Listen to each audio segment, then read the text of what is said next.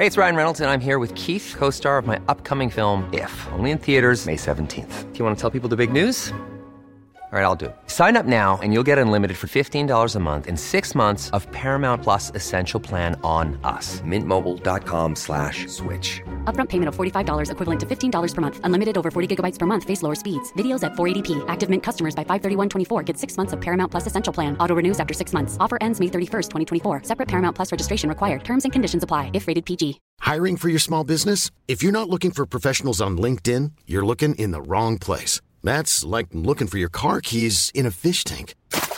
LinkedIn helps you hire professionals you can't find anywhere else, even those who aren't actively searching for a new job but might be open to the perfect role. In a given month, over 70% of LinkedIn users don't even visit other leading job sites. So start looking in the right place. With LinkedIn, you can hire professionals like a professional. Post your free job on linkedin.com/people today.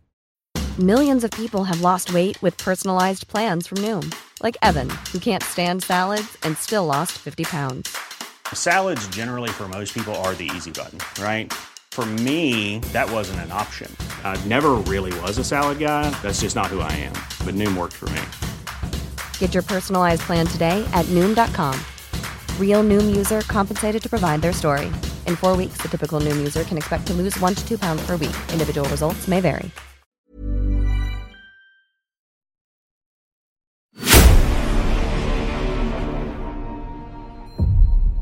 And now, the Rathband tapes.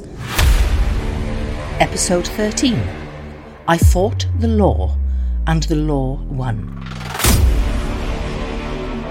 Good morning, good afternoon, good evening, wherever you are, whatever time it is. Welcome once again to the Rathband tapes. My name is Tony Horn, ghostwriter to the late PC David Rathband in Lancashire, England. In South Australia, his twin, Darren. Over the last few episodes, we've been telling the entire story from Staffordshire to David's death. There isn't much left to explore. But what happened after Leap Year's Day when David took his own life? Is that the end of the story? Well, no, it's not. There's still some way to go. We have an inquest to deal with, and then we have litigation from the family against Northumbria Police. So let's deal with the inquest first of all. We start to get a little bit hazy on dates because the timeline of everything that happened during Rothbury and up to David's death is quite well documented. It's quite easy, really, after David's death to take your eye off the ball in terms of remembering what exactly happened when. But it looks like, from memory, that the inquest took place January 2014. I did not attend that inquest. Darren, you were in Australia, correct? Yep, I didn't attend. I wasn't asked to. I don't think they thought it was important that his twin brother come and make an appearance. See, that's interesting, isn't it? Yeah, certainly as a person who's had some dealing with coroner's courts and inquests, they usually like to speak to those who last spent some time with the person who's deceased. Clearly me. I'm glad you say that, because my opinion is that there was a desire that the inquest be very much a closed shop. So I'll tell you what happened from my point of view. And again, I can't give you the dates on this, but I remember thinking, someone's going to ring me. And as Kirsty MacColl says in the song in New England, I sat by the phone waiting for someone to pull me through. When at last it didn't ring, I knew it wasn't you. So that call never came. And I'm a firm believer, and I hope that the narration of David's story confirms this, that you must in life try to do the right thing. And you've got an option here. You can sit there and do nothing, or you can listen to the voice in your head that says, hang on a minute, you know quite a lot about this. You should be talking to somebody. So I rang the coroner. And, of course, they asked me who I was. Now, I don't say that in a craving an ego point of view, as in, you know, look, the reality is that in the northeast of England, research showed that most people had heard of me. Plus, obviously, that's through the radio show, my association with David. So the next thing that happens, and I'm in Cheshire at this point, a police officer from Northumbria Police called Peter Bent comes to see me. And I'm taken into a little room in Stockton Heath Police Station, which is just about 2 miles outside of Warrington. And it's all very pleasant. And I tell my story. Now, I think, Darren, you might have some insight into this, but when you are the narrator of that story, you are literally pouring your heart out, and you are trying to give as much helpful information as possible. When the officer then hands you your statement to sign, and you look at it and you think, well, that's a very bland version of what I told you. Does that ring true? Yeah, unfortunately, there's a couple of ways to look at it, and I'll try and be succinct and to the point. From a policeman's point of view, there's a lot of stuff that you can give out in a verbal can of something that is not really required, so they tend to ad lib. Now, there's a conflict there with evidence, because it's supposed to be the witness's statement, not the police officers. So there is certainly an issue with ad-libbing and retracting and adding things that haven't been said. And the second thing, what happens is they can be prejudiced to the outcome.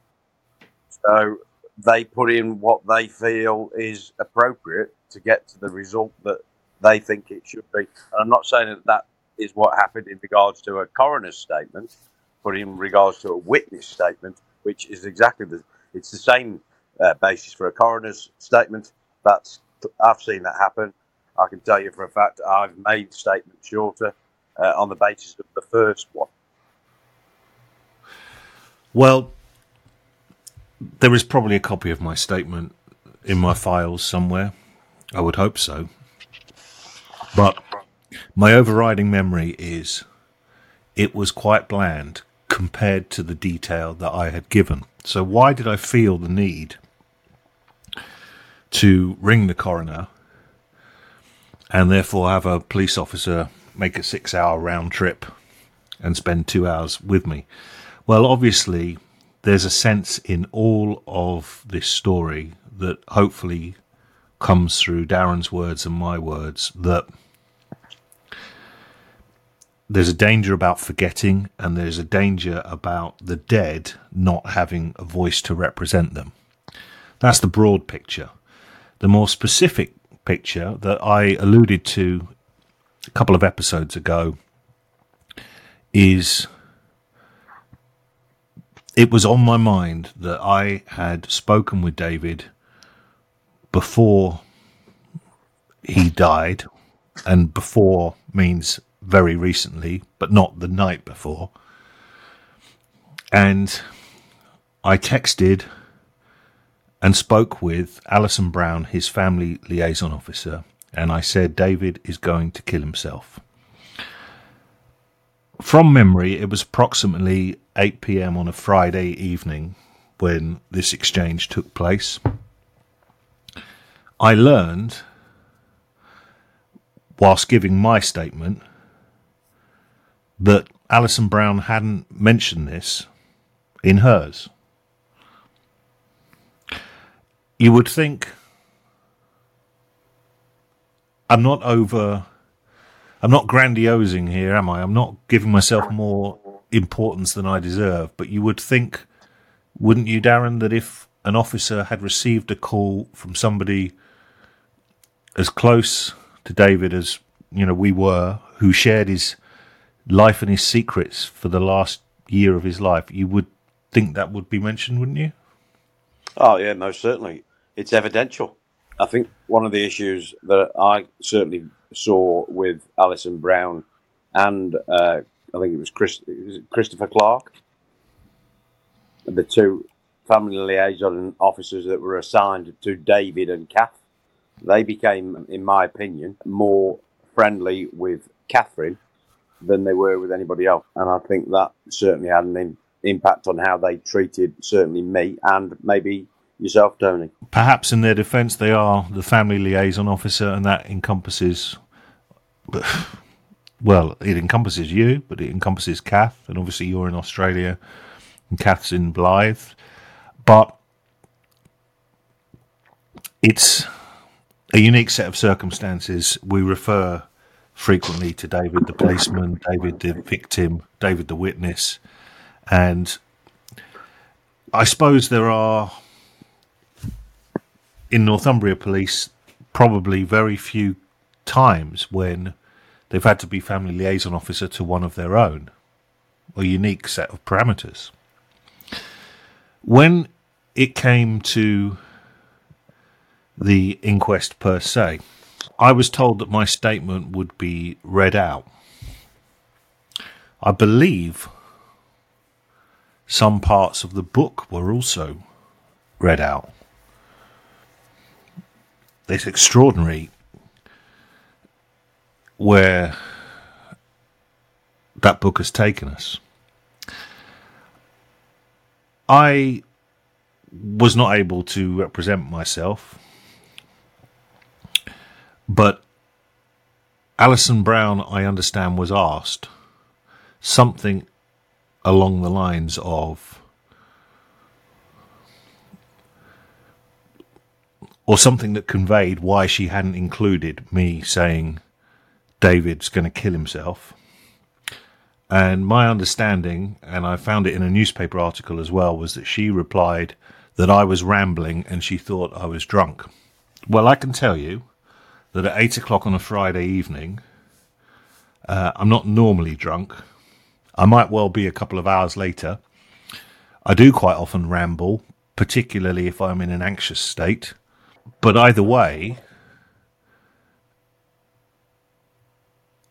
I'm not one to cry wolf, and I'd never ever had called Alison Brown before to say what I said to her. The fact remains that I was correct, however I delivered the information, and David killed himself. Yeah, and I think the important fact about that phone call, Tony, is irrespective of what she reportedly says your behaviour was like, she admitted it. She didn't put it in. So then all of a sudden she changes her statement and puts that in. So that certainly, in my thought process, makes that more suspicious and underhand than it would have been in the first place if she had added that in a statement to say, I spoke to Tony, we had a conversation about this, and I found him to be possibly under the influence. Now, that would have been and made more, that would give that statement more integrity, and it wouldn't have then been called into question. Yeah, and just self-defense, you know, I was living with the kids at that point, and my kids, especially the younger one, would be routinely in bed at 7 o'clock. And perhaps I speak for some wine-drinking middle-class parents, but generally, in the house, you don't really have a drink before the kids go to bed. I can recall some of that evening, and I know that I exchanged that information in good faith with the maximum amount of responsibility and in a position to do so. I believe you have to ask the question, cover up or covering your own backside. Possibly the latter. Would acting on that information have changed anything? I suspect not. The coroner is completely separate. He comes under the Queen. He's higher, one of the highest judicial people in the country. He's responsible for only finding out three things at the inquest: who, when, how. That's it. And what you don't get is the ability to question, proportion, or lay any blame at anybody's feet. So, subject to those rules, an inquest becomes slightly unfavourable to families and certainly balanced towards anybody that's done something wrong. So, and the additional thing to that is the police are provided with any statements before the coroner. So they certainly do read those statements, and do you know what that gives them? That does give them the ability to cross T's, dot the I's, and cover their R's. Because I've actually seen it done, and I'm aware that it does get done. So that wouldn't surprise me in the slightest. Well, I am confident in the facts, and I am confident that I was part of a stitch-up. Yes, I signed my statement, but I found it bland. Yes, I did tell the family liaison officer. Yes, I understand that she changed her statement. And no, I wasn't allowed, if that's the correct terminology, or invited to attend the inquest. The inquest, of course, changes nothing. I mean, it does feel like a piece of paperwork and box ticking. I was asked to go on Good Morning Britain, I think, at this point, and I said the inquest changes nothing. If you now, years later, type in David Rathband inquest, again, this is the danger of Google. A quick reminder of what David had said about himself, legacy, Googling David Rathband. I will forever, because I used to do searches on the internet for David Rathband, and one thing come up from years ago when I had a bit of a set to in a referees meeting where I broke somebody's finger because he wouldn't leave and he was ejected and blah blah blah. It'll take a lot to get you off Google or whatever in the next 100 years. Yeah, but a couple of things used to pop up, like referees reports or match reports. I think there was about 9. But like now, there's hundreds. And it's like I've got that legacy on the internet where I will never ever be forgotten. I mean, how many people can say that? Yeah, and this is one of the reasons why you have to speak up. It's plain to see in the media right now as we record. The truth is getting drowned out. Daily Mail, 8th of January 2014. Raoul Moat was responsible for the suicide of PC David Rathband, says the coroner, as he finds the shooting that blinded him was the first in a series of events. Well, you might have something to say about that, Darren, because I think we've always been adamant that however tragic this story is, we're not going to attribute David's death to Moat, are we? No, David would be absolutely devastated if that happened. I've got a print on my wall. It says he wasn't good enough to keep me down. David would be the first person to say Rollman didn't kill him and was never going to kill him. And I've always said 6 people carried him to it in his funeral, 1 person sent him to it. And for the coroner to say that is absolutely farcical. Absolutely farcical. That's how it was written up. We weren't there to hear the exact words, of course. Evening Chronicle in Newcastle upon Tyne. PC David Rathband inquest. Estranged wife told she wouldn't see him again in last phone call. And then, I don't know if this is true or not. David Rathband inquest on the BBC website. PC's video threat to kill himself. A policeman shot and blinded by a gunman Raoul Moat threatened to force his estranged wife to watch him hanging. Is that true, do you think? Tony, I don't know. Maybe it could be. I know that, I would assume that he was trying to make contact with her. And in fact, if you recall a couple of podcasts ago, I mentioned that she was actually outside the home address whilst he was inside, obviously going along some distress, where she then rang my sister and asked her to travel 4 hours to come and save him, if you recall.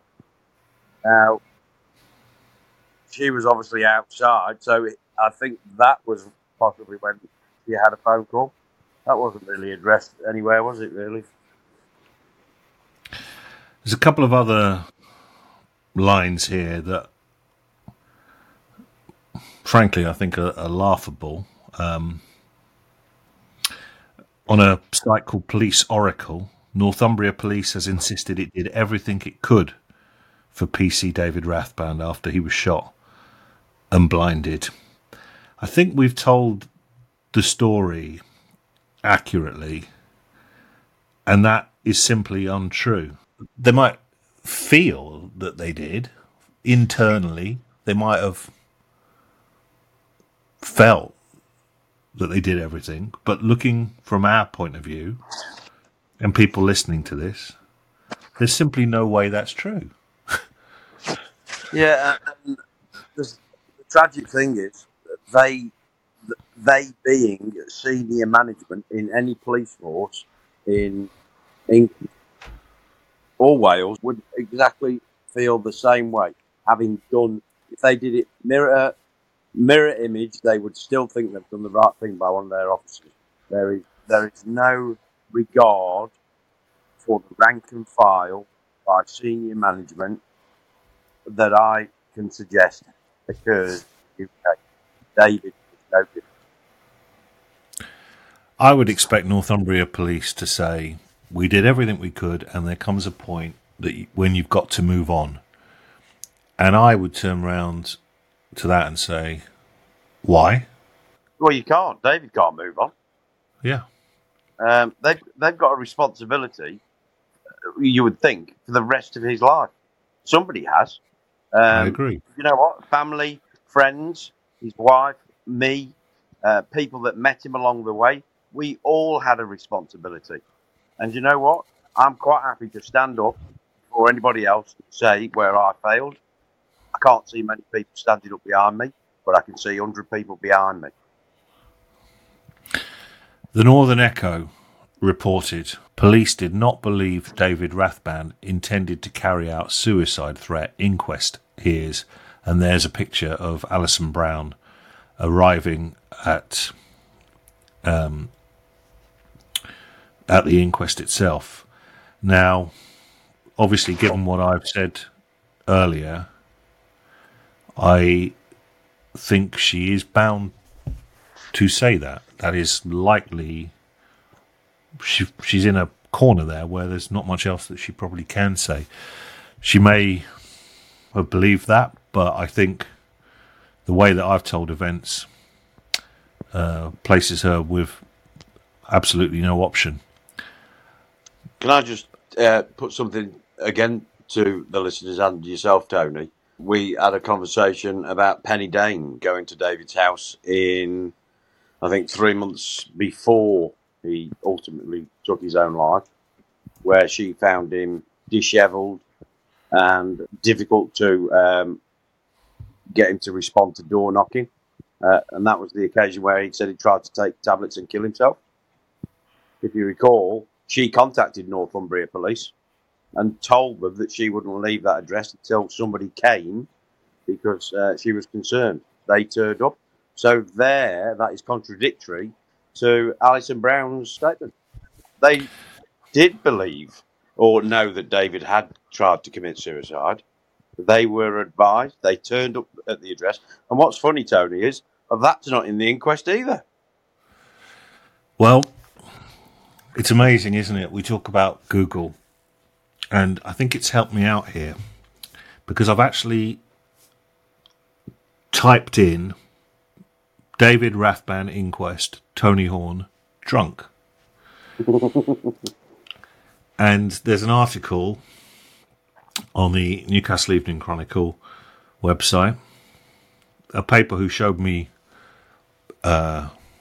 zero respect and loyalty. I wrote a column for them for 7 years for free. Anyway, I'm scrolling down halfway. So DC Brown, so that's Alison Brown, told the inquest that while she was worried about David, she did not believe there was any risk of him taking his life. She said, "My concern was raised, but I really didn't think David would have done it." But DC Brown contacted David's close friend, the former Metro radio DJ, Tony Horn. That's not true. I contacted her. You see? Little bit of subtlety there. Yeah. The reversal of the positions Alison Brown as somebody doing her job and checking all bases by contacting me. I contacted Alison Brown.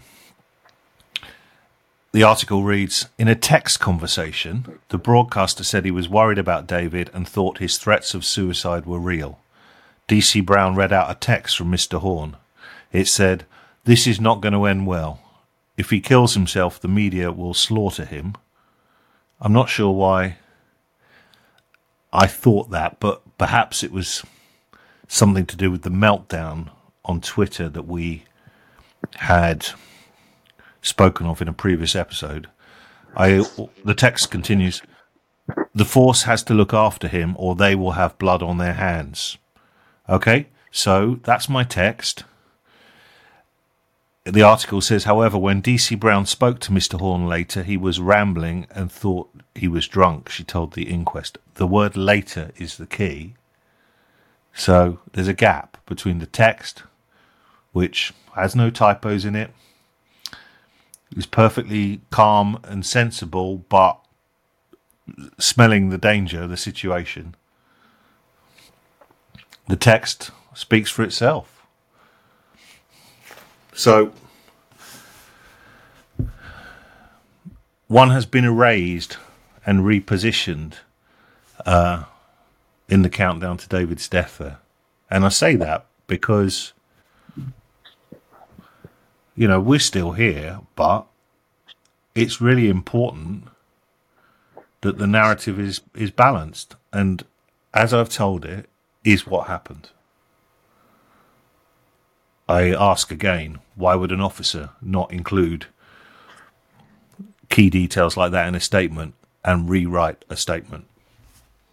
It's self-serving, Tony. It's self-serving to the degree that they have the ability to foresee any issues with any statements that are going to the coroner's office. So quite clearly, she's not going to put herself in a position where she accepts what you've said may be possible, because then she's failed to act on a conversation about somebody killing themselves. Now, if you look at that's happened all the way through this.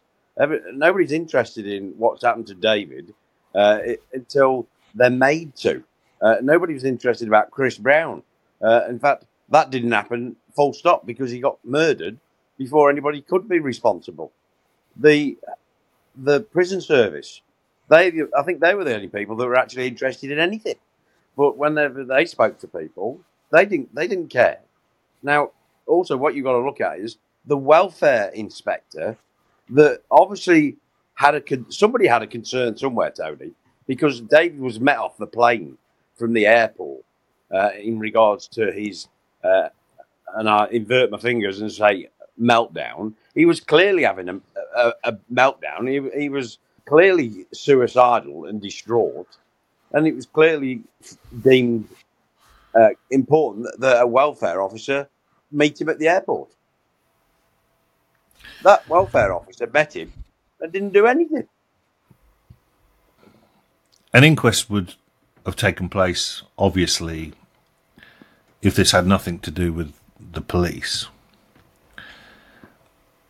But it feels to me like the only benefit of this inquest was the tidying up of Northumbria's position. I can't actually remember what the outcome of the inquest was, and it doesn't really matter, does it? Because no, it's window dressing. David's dead. The thing is, as I touched on, Tony, inquests for families are really difficult. And let me just remind you, I've done 2 of them. I've done one for my niece, Naomi, who, again, was found deceased at the age just before she was 18. I, at that stage, had to step up, and I helped my sister and our family go through the process of the inquest. I asked the questions. I queried the investigation. I asked for the coroner to reopen, which the coroner of Blackpool did, because there was issues in regards to how that was investigated by the police. Now, with this inquest, I never even got asked to attend. I asked if I could go. I was told I wasn't needed. I asked if I should provide a statement. I was told that wasn't necessary. I've just spent 2 months with my brother, who gave me his last will and testament. I saw him told by his wife that their marriage was over. She wanted X amount. I think I did have an important issue to raise. And the other thing is, I could have given evidence in regards to his mental state before and as he left. Yeah, so with neither of us there, we rely on our memories and our attempts to create a level playing field, but also, let's just have a look at this Daily Mail article that I mentioned a few moments ago from Emma Thomas, 8th of January 2014. This is the article that says, the coroner, Eric Armstrong, urged none of those involved to blame themselves. And the headline, and sometimes the headlines are written by a sub-editor who didn't write the article, and sometimes they don't represent the article, but the headline reads, Raoul Moat was responsible for the suicide of PC David Rathband, says the coroner. Now, we have talked long ago about the mess up in the control room that night. I found a clip of David discussing what he had said to Victoria Derbyshire on 5 Live on the BBC. And it's all very well for the coroner to urge that nobody blame themselves. But let's give a voice to a dead man here. Victoria Derbyshire asked me a question about the police, and I said, it's about accountability. Yeah. I said, it's never ever and never will be about the money. I said, but I know that there are 2 individuals that made mistakes, and they should be held to account.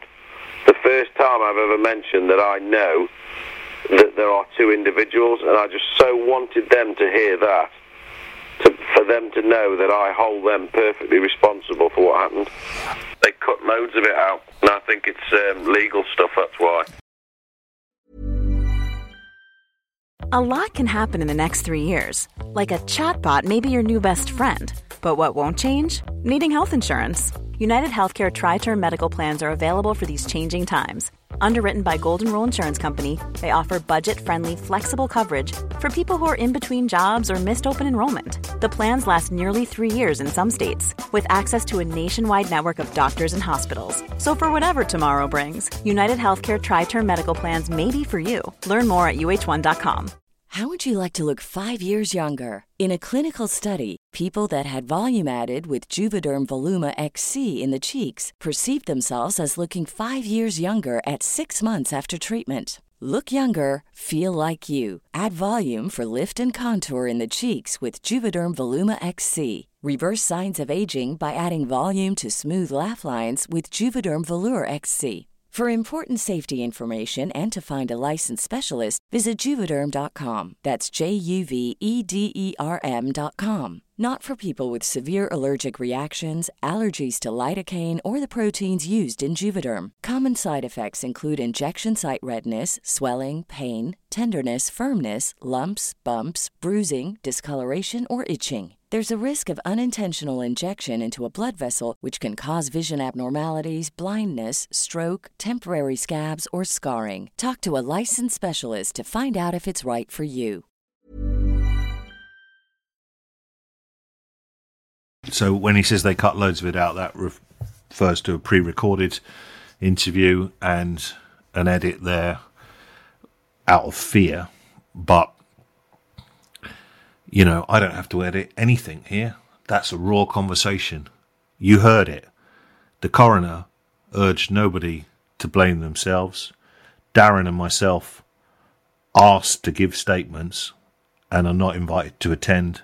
A Northumbria police officer changes a statement, and David blames the two individuals either in or overseeing the control room on the night. So amongst all of that mess, that very last clip there is the one that I think has to be respected and is absent from the write-up of the inquest. From the inquest, we move to litigation, and, you know, here's an interesting thing. When we published the book Tango 190, it was read by the lawyers of Biteback Publishing and also read by Peter Sutherland's team, so that was David's solicitors. And we're talking about 2011. And I can clearly recall some of the edits that were made in the book from a sort of structure and narrative and creative point of view from the publisher, and some of the edits that were asked for by the legal team. I don't think I'll ever find myself in a scenario like this again. David would quite often use industrial language, you know. My feeling is that's not uncommon amongst police officers. We reined in some of the industrial language in the book. There's a story in there in which he does refer to an officer by the C word, and I think we watered that down. I said it was important to leave a little bit of that in because that represented, you know, a true picture. But what they didn't want, and this is the point, they didn't want to position David as a foul-mouthed cop ahead of litigation that might well be some years down the line. So even in 2011, we know that's happening, and we are, dreadful word, future-proofing, I suppose. We've talked a lot about accountability. We've just heard it in that last clip. Darren, when the inquest concluded, Debbie, your sister, stood on the steps outside the inquest and said that they would continue with litigation, I think, for the benefit of David's children.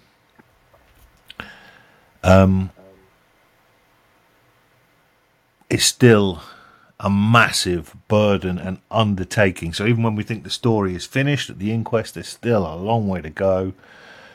Just explain from your family's side, rather than Kath's, that motivation for taking Northumbria Police to court. Well, I think it just resonates what David says, accountability. David obviously was advised and clearly of the opinion that he was let down. He was certainly conscious that the senior officer in the control room had made and I could use industrial language, but I'll stop, a mistake. So from our point of view, the litigation was just a natural progression and something that we had to do for David and his children. On the back of that, for me then, the accountability came after that. It was about looking after David's children, then accountability. And I think that what your viewers need to be aware of, Tony, David actually wasn't bothered about suing the police. He said that from when he was lying in the hospital bed. He wasn't going to sue them. And the only thing that changed that was Sue Sims saying to David that he should sue the police force. Actually, there's a little bit more to this. So Sue Sim later denied that she said that. We are pretty confident that conversation took place and was overheard. David, you must sue me. When the book came out, 2 days before, Northumbria Police rang up the publisher and said, could we just have first eyes on the book so there are no surprises? The publisher said, no, you have to buy it like everyone else. Oh, by the way, could you send us the mugshots of Ness and Awan for the photo section? They went, yeah, no problem. But it's not just that you must sue me quote, which is, if you think, and Darren, you know this, when people make up witness statements, the little detail often lets people down. It was a blue car. Oh no, it was a green car. And the big lies they can keep track of. It's quite hard to invent a dialogue and stick to it. So this phrase, David, you must sue me, I've heard many times, and it was either said or it wasn't, and I believe it was said. But there's another point, and that is, and I'll let people Google, Costello versus Northumbria Police. So when David was in hospital, he had a visit from, I believe, either someone in the Costello family or representing the Costello family. Now, this is an historic case, Costello versus Northumbria Police. You can find it, I think, on Google, or certainly on some law sites. And I think the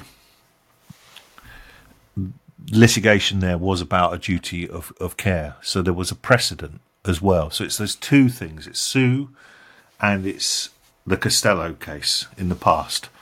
The Costello case, Tony, just to give you a little bit of clarity on it, was in regards to a female police officer who was in the custody area that was asked or told, directed by the custody sergeant, to go and check on a prisoner. She was viciously beaten, unconscious, smashed all over the custody area, and she sued Northumbria Police on the basis that they breached the duty of care by putting her in position and being assaulted. She won that case. That was certainly considered both legally, morally, and any other way you want to look at it prior to David going to litigation. And obviously, lawyers, barristers, Tony, as you know as well as I do and as the listeners do, they don't take things on unless they think, one, they're going to win, or two, which is usually linked to the first one, but probably more important, that they are going to get paid. Yeah, and it's one of the toughest moments in your life when you have to engage a lawyer. It's expensive, it's stressful. We've seen David's angst during the trial, that he feared a low baller, even though the evidence was conclusive. You can never be 100% sure of how it's going to go. Unfortunately, in the last 20 odd years in my life, I've had lawyers on speed dial for various reasons, and I still do believe one thing that I was always told, which is that a judge will tell lawyers this, and a lawyer should always be trying to keep something out of court. It's the extreme moment, I think, when you have to litigate.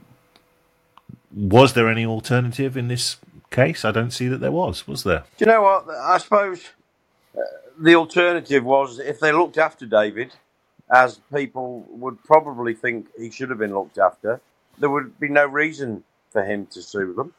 I can tell you financially, David, although he made a deal with the Sun that I did and his book, he was no better off. He was subject to statutory disability payments against what Sue Sims said. But they don't, because they have a policy.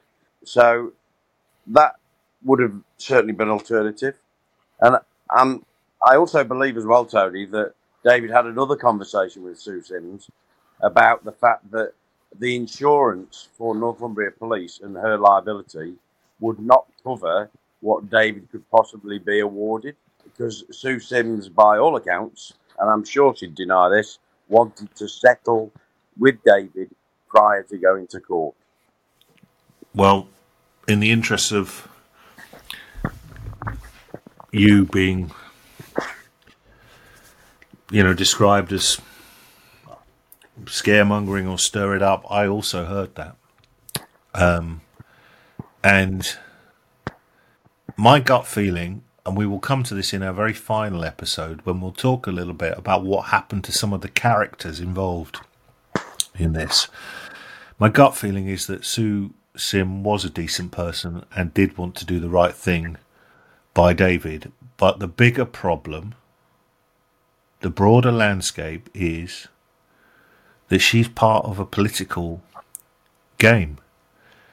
And her own appointment, we'll discuss next time, was that political that it was referred to the Home Secretary. We'll explain in the final episode.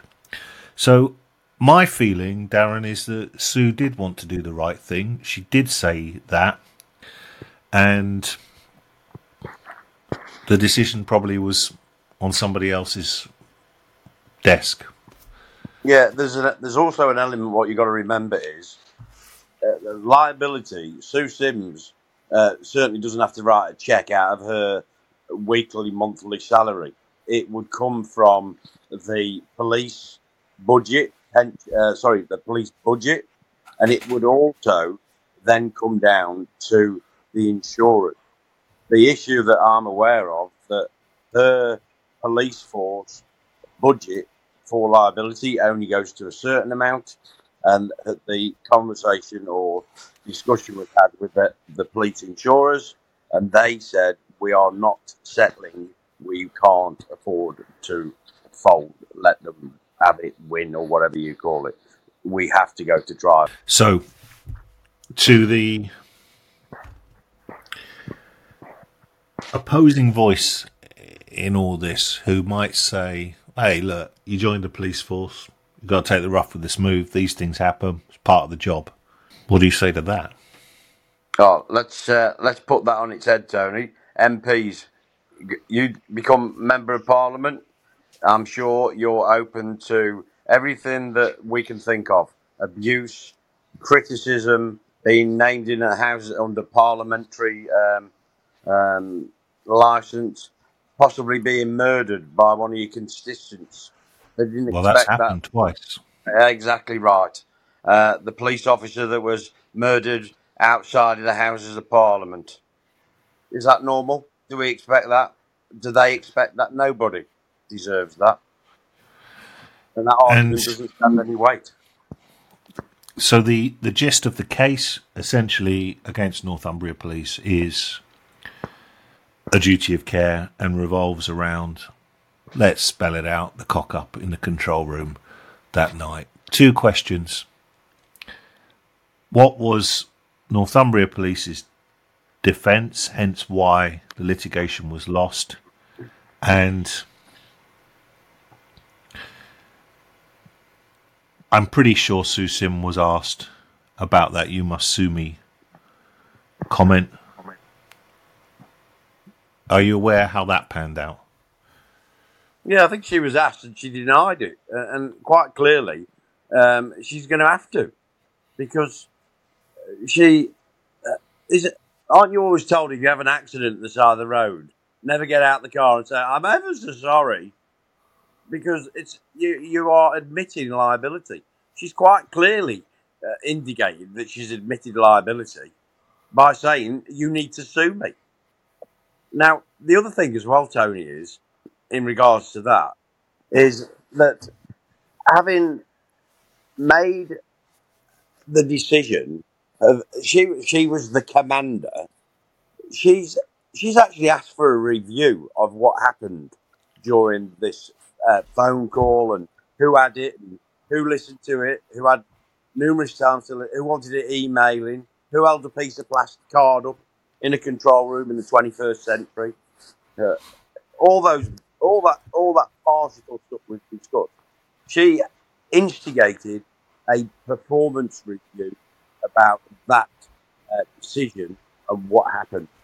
She clearly stated she would have given a order over the radio. She is the chief constable of that police force. She's culpably liable for her officer's safety. She clearly says she would have given that advice. And in future, senior officers must, emphasise must, consider doing that in any circumstances similar. What does that tell you? Well, it's quite clear. So why did, let's rephrase it, rather than why did you lose the litigation, why did Northumbria Police get off the hook?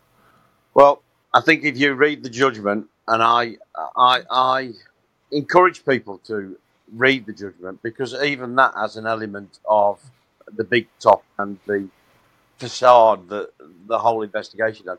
The judge goes from, and I think I've mentioned this to you before, we should not assume hindsight is a terrible thing. However, I am saying that David would have clearly not said,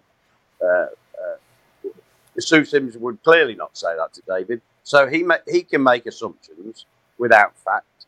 He can assume things to go in a direction that he wants to have this litigation closed. And I think if you read it, there's three things you have to find liability. David found two of them. It failed on the basis that Superintendent Farrell considered giving the order over the radio.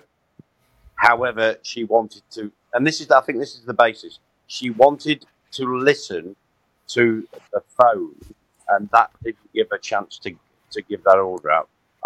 I think that was my understanding of that judgment. That's why they got off the hook. Superintendent Farrell made that call. She failed to look after her officers. In reflection, her chief constable would have done the same. She wouldn't have had to listen to an emailed phone call from another office. However, she gets promoted on the basis that one of her officers was shot, left dying at the side of the road. I wonder, and a judge's decision is an opinion, and what we have here is some evidence and one person's opinion on it. I wonder if the judge overseeing Costello versus Northumbria Police would have come to a different decision. And all of this revolves around the failure to pass a warning on the night. But I actually think you can retrace your steps. And I remember clearly David telling me about that afternoon he went into work. We discussed this right at the start of this series, but it had been Mia's party. David changed shifts. He'd played golf in the morning, and it was his neighbour, as David was leaving the house, that said something like, "What about that shooting last night in Bertley?" Referring to Chris Brown. Not just shooting, assassination, and dead. The casualness with which David described that conversation and, you know, Mia's birthday and the golf and packing up his lunchbox under his arm and trotting off into work. And then you may recall David looked up Moat on the computer because they had previous. I cannot get my head around the fact that there's no noise in this narration. Where are all the sirens wailing? Where's the brief saying get into work earlier, there's a gunman on the loose? Who met him when he arrived? It feels like Sleepy Town, and there has been a murder the night before. What? The control room is hugely significant in the duty of care argument, but I think so is that time between Chris Brown's assassination and David's slaying. Do you agree? If you look at, and you've got to look at it as a complete picture or a jigsaw, and if you have all the pieces, you can see what's in front of you. They didn't have the pieces. They could have put that picture, I think, together a lot quicker, but they were probably asking somebody else if it fitted into the whole, and that's where you get that chaos. Shall I make the decision, or I better not? Let me have another listen to it. Tony, and I've said this to you before, they knew who this man was. They knew what he was capable of. There should have never been any question that other people were at risk. So when he rings up and says, I'm coming after you, clearly he's stating his intent to go after police as a clearly duty of care. Even if that doesn't happen, morally, somebody, Superintendent Farrell, anybody, the duty inspector, should have said something on the radio. Isn't that common sense? Two things. Let's remember that David went out alone that night. You know, we're back to Sleepy Town. Where is the upping of the game after Chris Brown's shooting? Secondly, on this business, and I refer to language that David used, we've mentioned before, he talked about them packaging up the call and sending it to, I think, Eatle Lane for someone superior to listen to. How often in a police career do you get called to false alarms? They know, as Darren says, who Moat is. They know what happened the night before. Don't you just press go immediately when the guy spells it out to you what he's going to do, and you can do all that listening back afterwards if it turned out to be a false alarm, can't you? You can have a little investigation and go, well, you know, the guys weren't out, but it turned out this was a hoax call. Well, okay, at least we did the right thing. You know, we dealt with it seriously in the moment. But there's none of that, is there? There's just none of that. No, and the clues were there, and quite concerningly, that wherever that call was taken, they've got inspectors. They've got a duty inspector in that room that is in control, and quite clearly would have probably had hearing of that phone call. Then somebody else, I need to listen to it. Send it in an email. It's ludicrous, Tony. And on the basis of that. And what I want to go back to as well, the judge clearly says that David, in regards to any risk, there would be no officer in Northumbria Police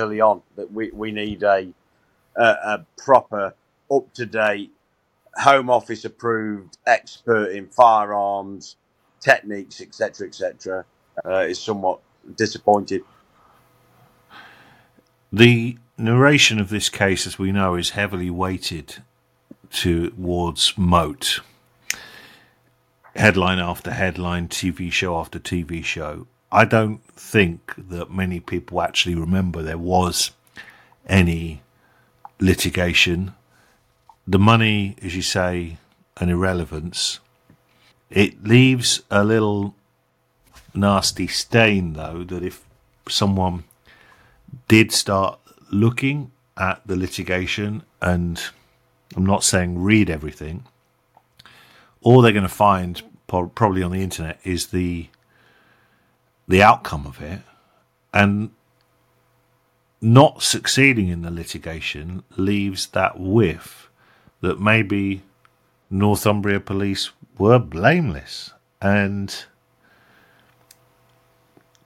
we have pointed out on so many occasions where, let's say, things could have been done differently.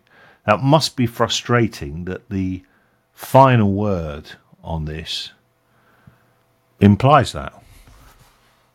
Yeah, and that's what you call justice, isn't it?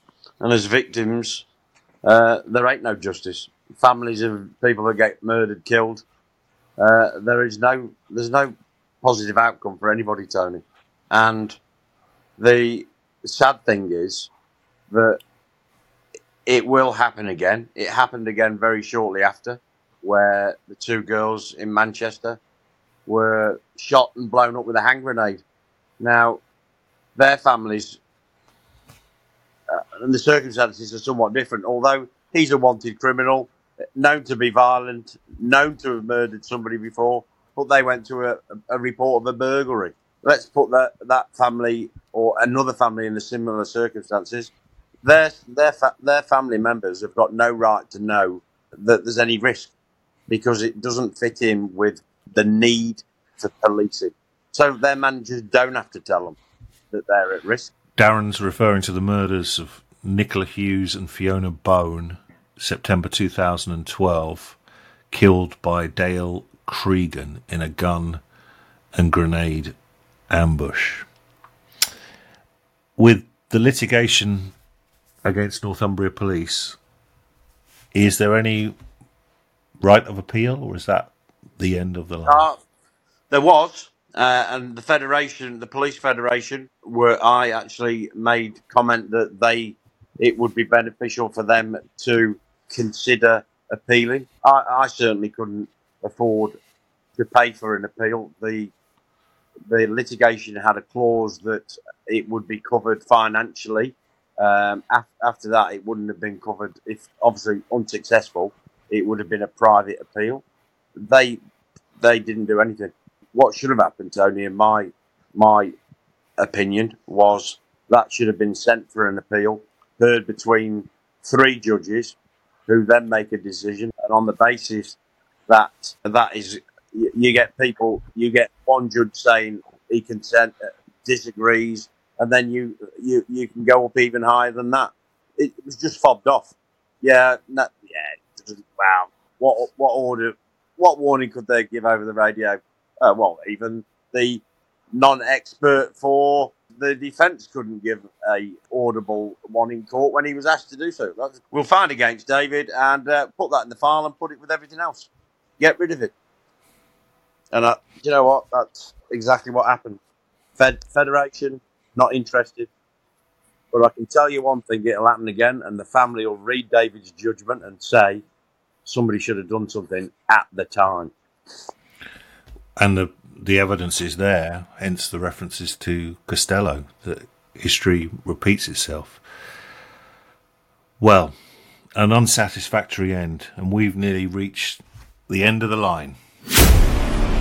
Next time on the Rathband tapes. If you'd seen her the way she is at my house, I mean, for a chief constable to sit in my house and cry. With thanks to series consultant Rob Jones, this is a Horny Media and Publishing production.